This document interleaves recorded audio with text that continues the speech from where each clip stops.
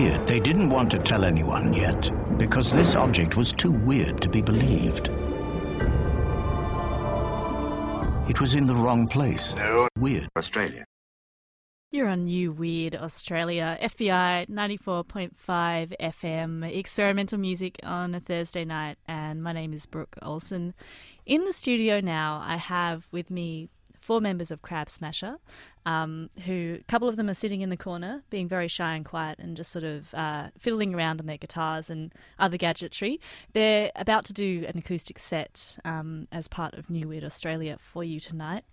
And also in front of me, I have Marnie and Grant, who are 2 of the members of Crab Smasher, and who have... Did you guys trek all the way down from Newcastle tonight to be on the show? Not specifically. Yeah. Marnie actually lives in Sydney, but we had a show in Sydney at Red Rattler last night, so we're kind of hanging around because we've got another show at Sedition on Saturday. Okay, and last night you played with Heart Flew Like an Arrow and also Simo Sue. How did that go? What do you think? Yeah, it was a great show. We played it a bit differently. We don't usually sort of play songs. It's usually all sort of improvised. We started to try out some new things, playing songs. So we played a song for the first time. Yeah, it was wildly disco. Yeah, it was a fantastic venue and it was a good atmosphere and it's good fun. I think for me as a Sydney-sider, it's always really exciting to hear about things that are happening in New South Wales but are non-Sydney based. And I wanted to ask you about the Newcastle experimental music community. Do you think it's thriving at the moment? I've only really caught glimpses of it at Tina. Yeah, during Tina it seems like there's, heaps going on, but the rest of the year there's stuff happening. Household. Yeah, it's basically all happening out of my house. There's a lot of sort of bands and projects and things getting off the ground that are getting a lot of attention from the rest of the country, and the illusion is that there's a really sort of supportive community in Newcastle, but it's not really the case. But they're supportive in a sense, like they've got the Renew Newcastle thing going on with all the spaces sort of opening up. And that's been fantastic for, places like the Spanish Magic guys have a record shop and there's art galleries and things like that. And, that's been really important for Newcastle in that it's given us some more venues to do this kind of stuff. But I don't know, it's really funny when bands from out of town, come to Newcastle and they're just like, got these impressions that they've got from other people that it's all happening in Newcastle, and it is in a way, just in a really sort of microscopic way, I think. Well, that's the interesting thing, which is why I wanted to ask you that was I'd like to get from you a snapshot of what the Newcastle experimental music community is like. Is it you can fit everyone who would go to a gig in your house on one given day of a week? Is that... In a way, I think so. Like, it's kind of 2 things going on. Because there's the love of guys. Yeah, there's like lots of little different sort of communities and people interested in sort of out there stuff, but they don't really come together, which is something like I'd be really interested in. Whether it's mixed bills or collaborations between different artists and things, but. Yeah, in a way, I think you're right in that they could all fit in my house.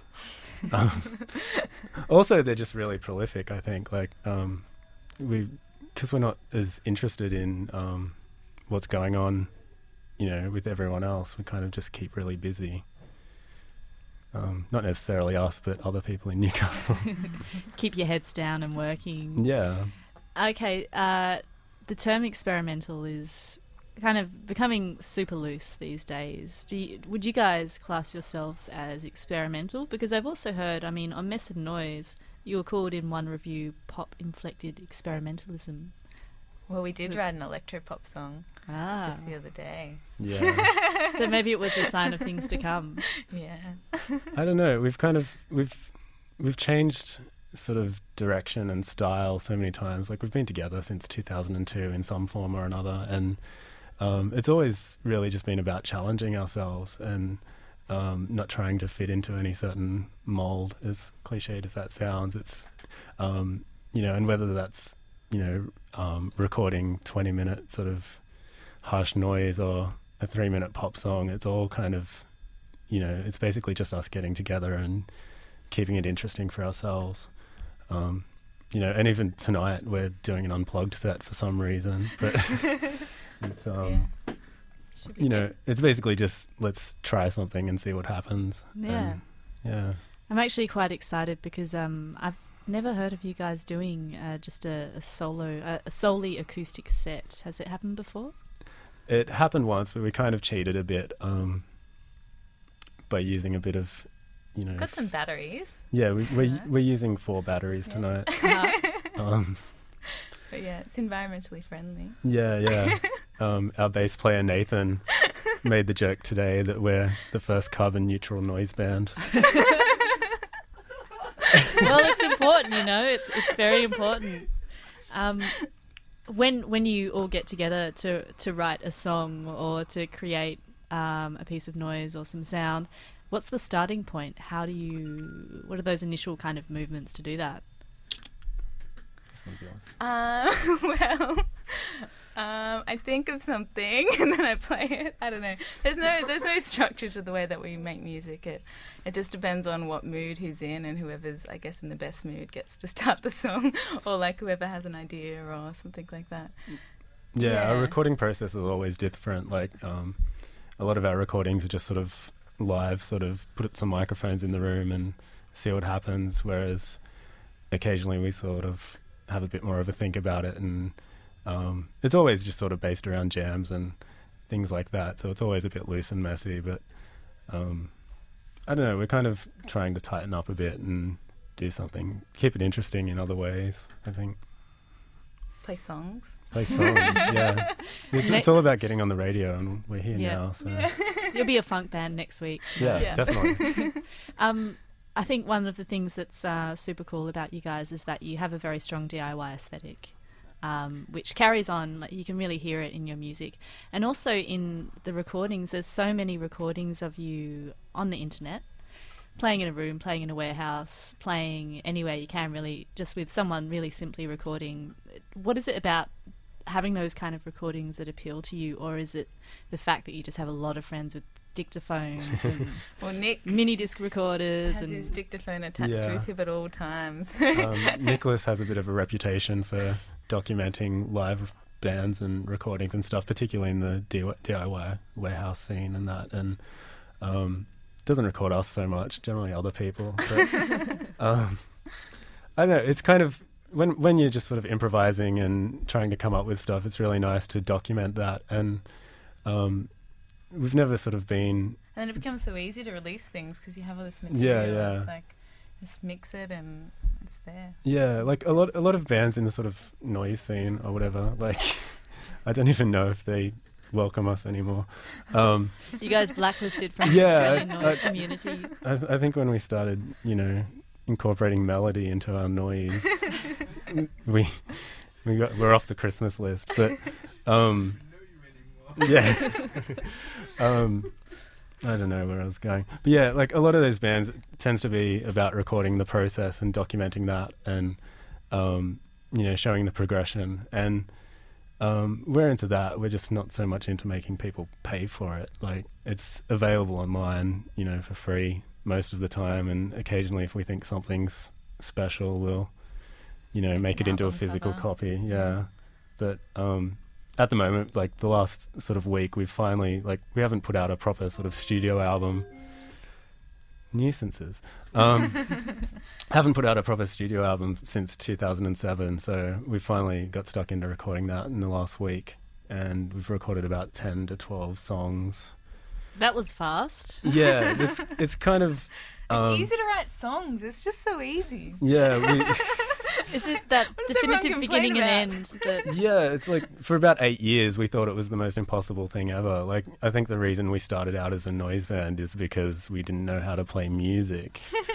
And that's a damning indictment on noise bands everywhere. Yeah, everyone hates us now. I'm going to reveal now that it's all a sham. I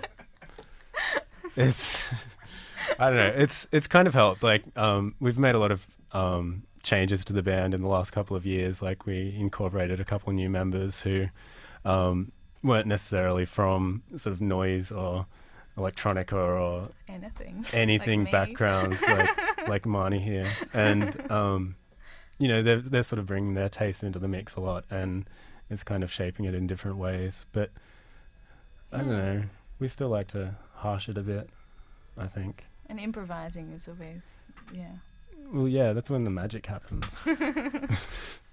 Yeah, our keyboard that we have today has a magic button. You should hear what it can do.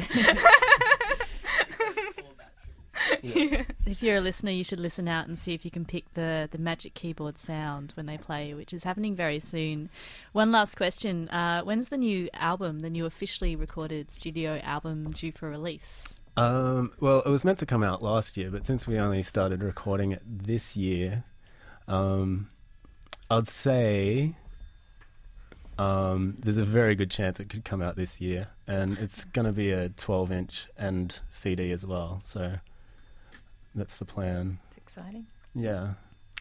Excellent. Thank you very much, Marnie and Grant. Stick around because Crab Smasher will be playing a live acoustic set, not something that you hear very much from Crab Smasher, so it's kind of exciting. But firstly, we're actually going to have a listen to something by Crab Smasher, a recording of the album The Picky Eater, which was... It's basically a recorded album, isn't it? It's a... that was just some that was one microphone in a room. Yep. Yeah, in Nathan's garage. And this track is called Questions and Answers. You're on FBI, New Weird Australia.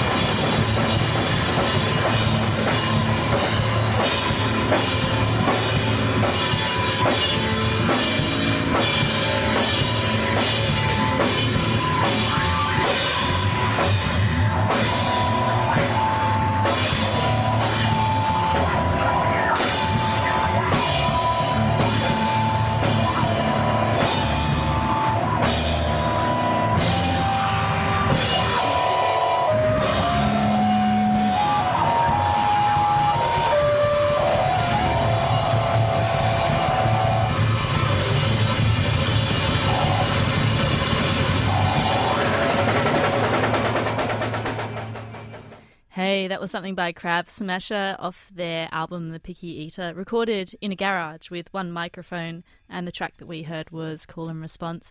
You're listening to New Weird Australia on FBI 94.5 FM. My name is Brooke Olsen, and Crab Smasher are about to do a live acoustic performance in the studio, so I can hear them rustling and rattling in the background. Whenever you guys are ready, and go.